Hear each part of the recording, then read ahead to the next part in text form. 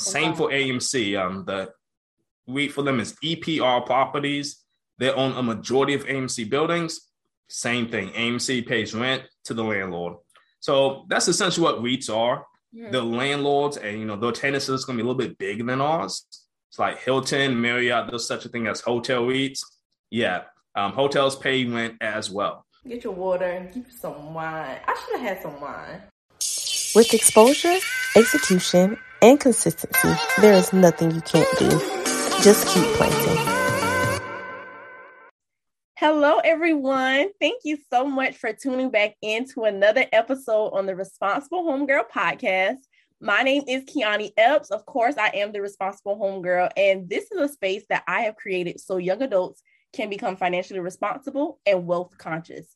So like I always tell y'all, the way that we do this is by 1, sharing financial education, and 2, interviewing amazing entrepreneurs who are building their wealth through business.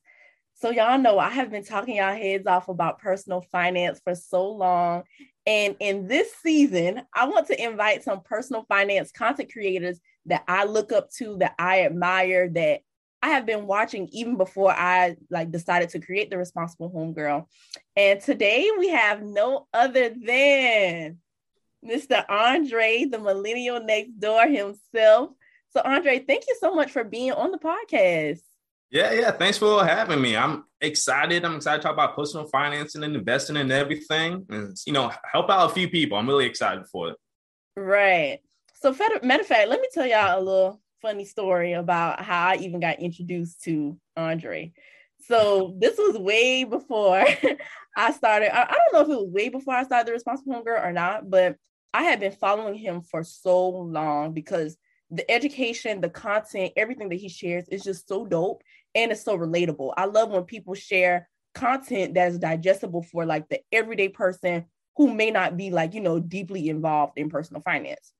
But anywho, one day I saw a flyer where he was hosting this 7-day investing workshop, and every day was like multiple speakers. It was a virtual event.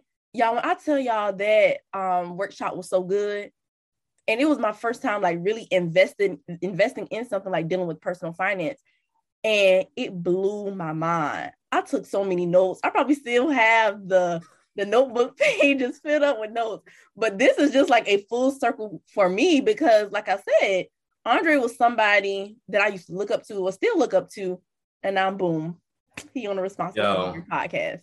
Like I mentioned before, you're gonna make me cry. Don't do it. Okay, Andre. So can you tell us a little bit about yourself and why did you even get involved in personal finance? Like, why did you start caring about personal finance and investing? Yeah, I got started way back in 2016, when I was becoming the Millennials next door. Mm-hmm. And I was just bored at my insurance job. I always thought I was good with money. Mm-hmm. It turns out I was just really cheap because, I didn't know anything about money at all. So, I'm studying for this certified financial planner thing. I'm learning so much. It's like, whoa, Andre, you don't know nothing. I really thought I did, Kiana, but apparently I don't. So with everything going on, it's okay, I need to get my finances set up. And, ultimately, it's just, I just want to retire early and be on the beach. I don't plan on retiring in America. It's too expensive. Mm-hmm. That's the cheap side in me. But, it's like, I just want to get this thing done with so I can enjoy the rest of my life and just keep it on moving. So, that's what I do. Good personal financial management because, you can make a lot of money, but if you can't manage it, it kind of negates everything you just earned. Exactly. And the same for investing. It's like, hey, I need my money to work for me fast so I can get to my retirement faster. Right. So you said that you were studying for the CFP. Anybody that don't know what that is, that just stands for Certified Financial Planner. So are you currently a certified financial planner? No, not currently. Every now and then I think about getting back on the train for it. But it's like, honestly, when I was working in a financial firm, and this is not a knock on CFPs, mm-hmm. It's just for them, their content and the study material is really more geared towards people who are making well into the 6 figures. And honestly, that's just not my clientele. Yeah. So if I did become one, it'll just be just as I'm a CFP, but I don't think many people get much benefit. I'll be teaching the same thing I'm teaching now. Absolutely. And I feel like what you said is very true, because sometimes you can't even work with certain advisors unless you have like $250,000 worth of investable assets. And if you think about like the everyday person who is, wanting to retire early, who wants to learn how to invest, they need to be served as well. So now, can you tell me a little bit about like what inspired you to create the Millennials Next Door, and how did you build that brand from the ground up? It's an interesting story. It's a long story, but I'm gonna sum it up. Okay. I hate to say I feel like I just got lucky, but I feel like I just did. Maybe I got in at a good time when it wasn't such a saturated market. Mm-hmm. But on my Instagram page, I had a boring personal one because I didn't do much back then. So it's okay, I'll just post some financial stuff, and people started liking it. They wanted to see more of it. Next I know, that page just became my business page at one point. And then from there, it just like took off on Instagram.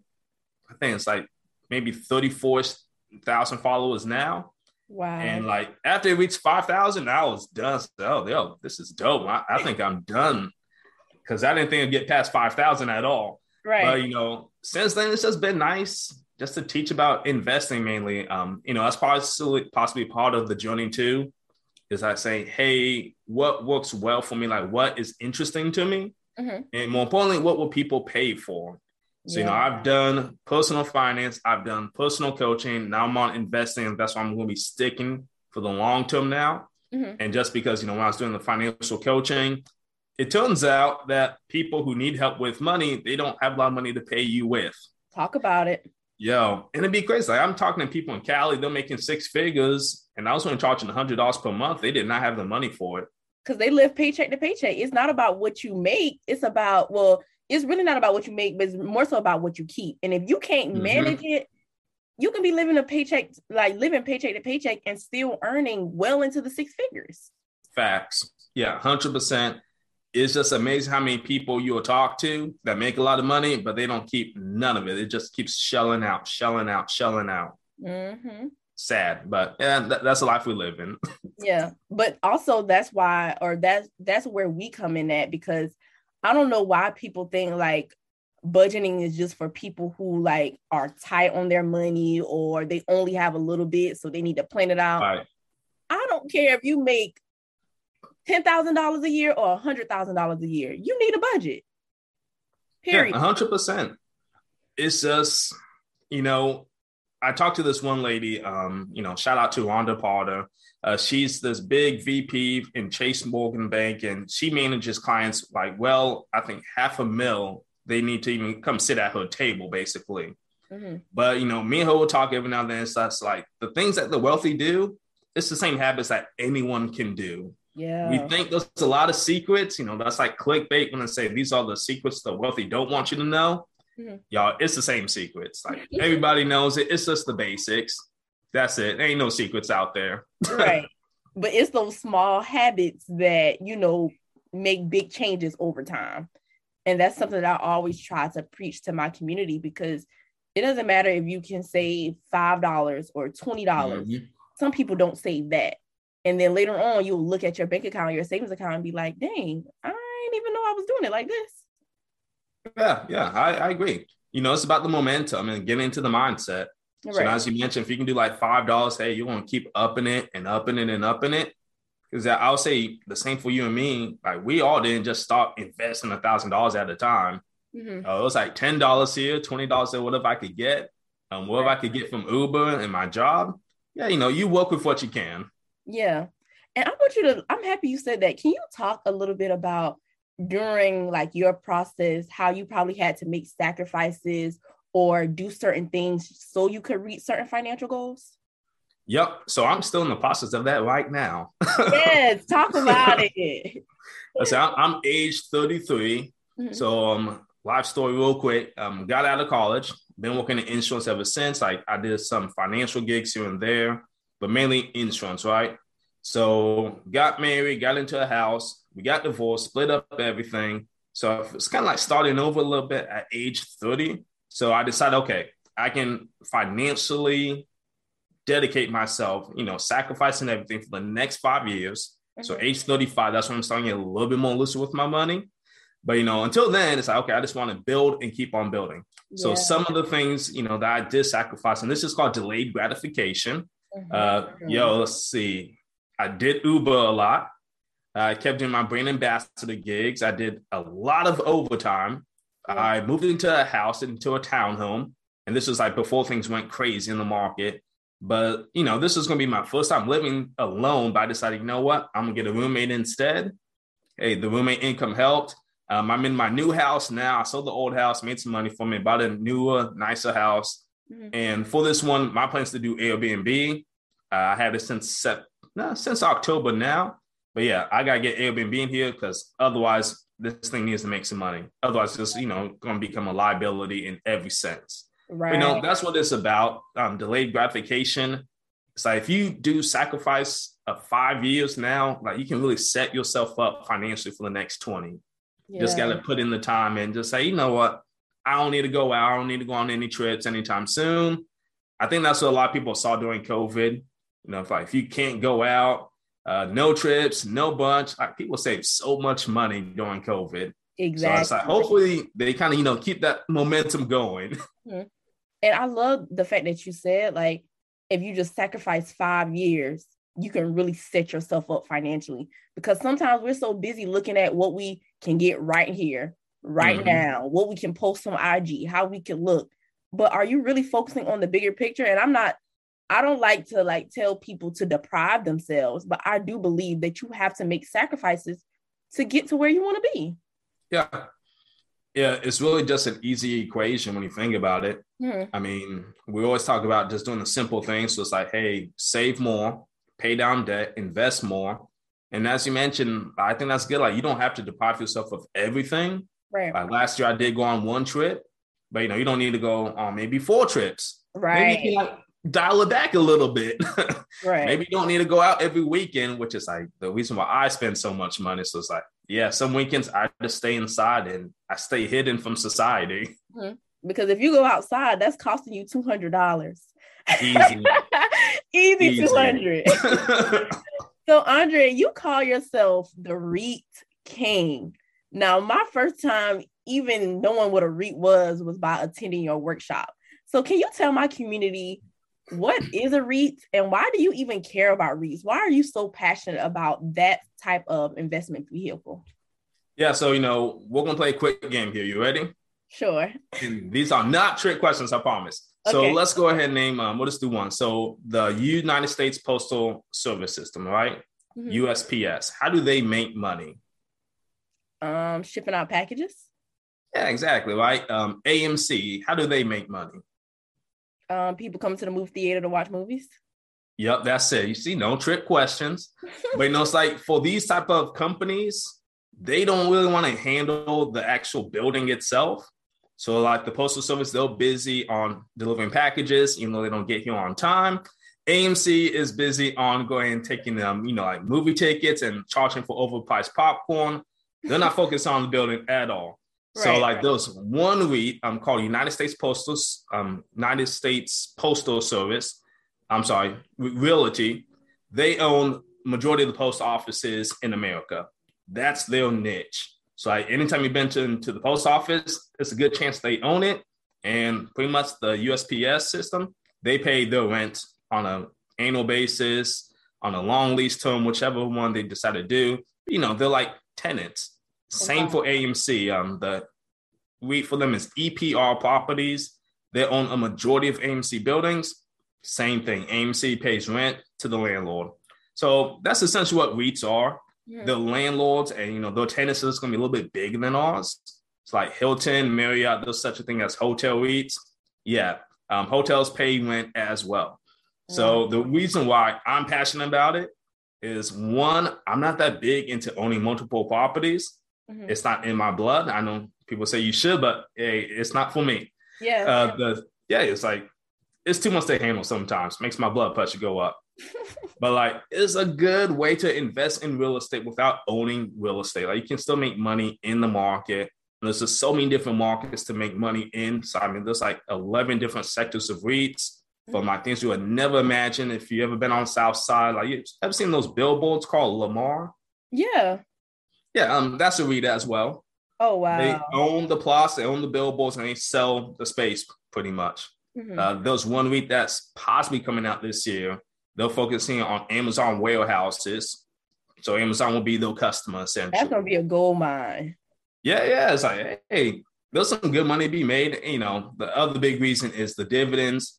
Real quick, for the REITs, they have to pay 90% of their taxable income back to shareholders.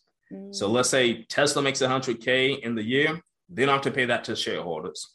REIT ABC, they make $100K, $90,000 of that is going back to shareholders in the form of dividends. Wow. So, you know, it's good for dividends, steady growth, easy peasy. Yeah, I think this would be part of everyone's portfolio just a little bit, maybe 10, 20%. So can you tell me, like, during the pandemic, you know how people wasn't really going places and we weren't really in physical spaces. Did you see like a dip in your REITs, or did like those companies kind of like pivot so that they could still make money in some sort of way? You know, for a lot of the REITs and just the general market, like thing like March up until May, everything dipped. And needless to say, I took a lot of spending opportunities there. Yeah. So everything did. And some of them made transitions. Hotels, they did their best, but at the end of the day, people aren't traveling. Hotel REITs, they aren't making money. The next big REIT was office REITs. So we see that Twitter, Facebook saying that people might be able to work indefinitely. Hey, office REITs ain't looking too good anymore. Like, we don't know what's going to happen next. Yeah, we don't know. But other ones such as the mall REITs, so there's one called Simon Properties, there's one called O Realty. They own a lot of retails. Majority of the times, they just did their best to manage the spread of COVID, but they still made some decent money, especially once malls open back up, because that's where you're getting the vaccines at. You get vaccines at Publix, Kroger's, which, again, retail units by that O Realty, they own a lot of those things. Yeah, overall, they did their best. So now do you see it like, I want to say like coming back up as more people go outside? Oh, yeah, most definitely. Things are coming back. I want to say the REITs this past year, they actually had the strongest comeback ever. Like, I think it's like it was in the top 2 from what I've read. But yeah, you know, as life gets to be where it was before, yeah, essentially everything's coming back. So warehouse REITs, there's such a thing called timberland REITs. They did very well this past year because like the lumber shortage. But even for hotel REITs, they are coming back. I don't think the hotel REITs they didn't pay much dividends last year, but we'll see for this year. But my strategy was simple for them. Purchase a bunch of them because they got really low. And it's like, it's just a long-term hold for me. It's like, it's going to go up when the economy goes up. It'll go down when the economy goes down. Yeah. And one thing that I'm very happy that you said was like, it's a long-term hold for you. So can you talk to the people out there who may like be afraid to start investing because they don't want to lose money? Can you talk about the difference between short-term and long-term investing? Yeah. Short-term investing, you have a shorter time frame. So let's say maybe weeks, months, or 1 year. That's what we can use is kind of say, hey, that's short-term investing. Perfect example. Let's say I invest into Fiverr. That's one that I did recently. Fiverr, international gig economy, but it's like, this is like a short-term trade for me. I'm looking to make some money maybe in the next few months when things kind of get back to normal. Long-term trades for me, it's going to be index funds, ETFs, companies I don't see going anywhere time soon. I think for that one, I mainly did Google, Facebook, and Apple. In the long term, it's just easier in the sense because you give the company more time to grow. Yeah. Very similar, like, you know, if you plant a seed, if it doesn't grow in the next week, you know, that's natural. It's not going to happen overnight. You know, you have to give these things time. So that's why long-term investing, you give the company more time, your chances of getting a better gain from that company is way higher compared to short-term trading. Yeah, I love that. And one thing that I learned about attending your workshop, I can't remember who talked about it, but they were talking about like basically investing in companies that you already use, that you already love, and that you know aren't going anywhere. So when I like have that in my mindset, when I'm picking different investments for my Roth IRA, I'm just like, okay, T-Mobile, that's who I pay my phone bill to. And there are millions of other people who pay their phone bill to T-Mobile. They're a pretty decent company. Apple, like you said earlier, Apple is another one. Facebook, Google. So like these companies that we are always using, that we already like, we already trust, and we know aren't going anywhere. I feel like that is a great way to, just start thinking about investing for the long term. Yeah, exactly. And you know what?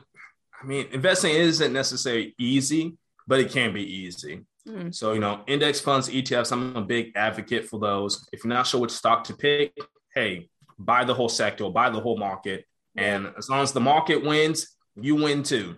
Yeah. And can you talk a little bit about because somebody might be listening to this and they may not know what an ETF is or index fund is. For this one, simply put, index funds and exchange traded funds, aka ETFs, because it's a long name, they're pretty much a basket of stocks. Right. So in this basket, there's going to be 2% of stock A, 3% of stock B, so on and so on. The way I always like to use the analogy is think about the Lakers. Let's say the Lakers are playing whoever, and you say, I want to put some money on the team. You can put $100 on LeBron James and call it a day. But it's hey, what if LeBron has a bad game? You lose all your $100. Yeah. So instead, you say, I want to put $100 on the Lakers. If the Lakers still win, you get some of your money, even though LeBron might have been out for the 2 weeks. And that might be a good example of the sector. So, you can buy clean energy stocks. Yeah. You can buy index fund in financials. You can buy one in the metaverse. And then the ultimate ones, say you just want to invest in the NBA. That'd be like buying the stock market indexes such as SPY or the NASDAQ, just playing it all across the table. I think the main benefit is you're not going to gain a lot. You're not going to lose a lot. It's typically going to go steadily up. Yeah. I love that example. I hope y'all took note. I love that. So now segueing into people who want to invest. I always say investing is such a broad term. There are so many different ways to invest. But since we're talking about the stock market, can you give my community maybe just some simple, quick, easy steps for those who want to start investing but hasn't started yet? Where should they start? What should they do? Ooh, man, yeah, that's a loaded question there, but let's knock it out. All right, so the first step I always suggest is to find someone that you connect with, whether it's me, whether it's you, whether you pay for a course, don't pay for a course. Find some type of source and community that you can connect with, because that's going to help you grow at the end of the day. Outside of that, the next step, hey, create your brokerage account.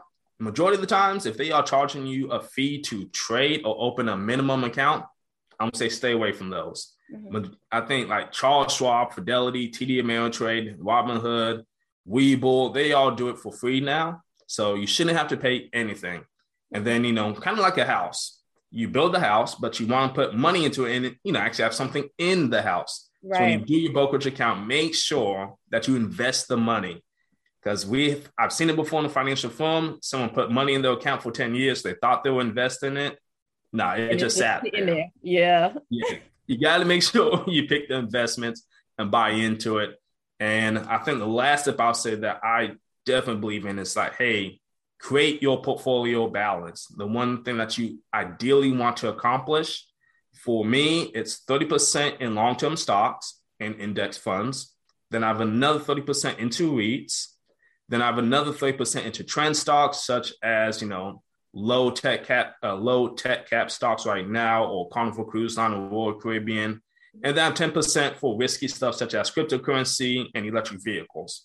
So try and figure out your game plan before you really get in there, and, diversify at all times. Because if you invest in one company, you can make a lot of money, you can lose a lot of money. Absolutely. I'd rather you guys not take that risk, especially just starting now. Yeah. And thank you so much for that, Andre. The number one thing that stood out to me and that I always preach in my community is invest in your self-education. And that was the first thing that you said.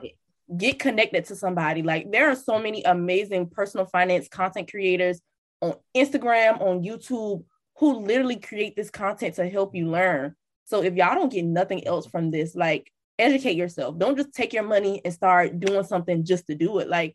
No, spend time consuming their free content, pay for some content. Like I told y'all, I paid for a workshop and it was amazing. I learned so much stuff that I can come back and share with y'all because of the investment that I made. So I would just say that is the number one, the most important thing to do is get connected with somebody and educate yourself. I definitely have to piggyback with you on that one. My quick story is, I think 3 years or so ago, I've been trying to get abs for the longest time. Mm-hmm. And y'all, I'm just like going just in the blindly in the gym. I'm not sure what I'm doing. I'm wasting time. I ain't going that much.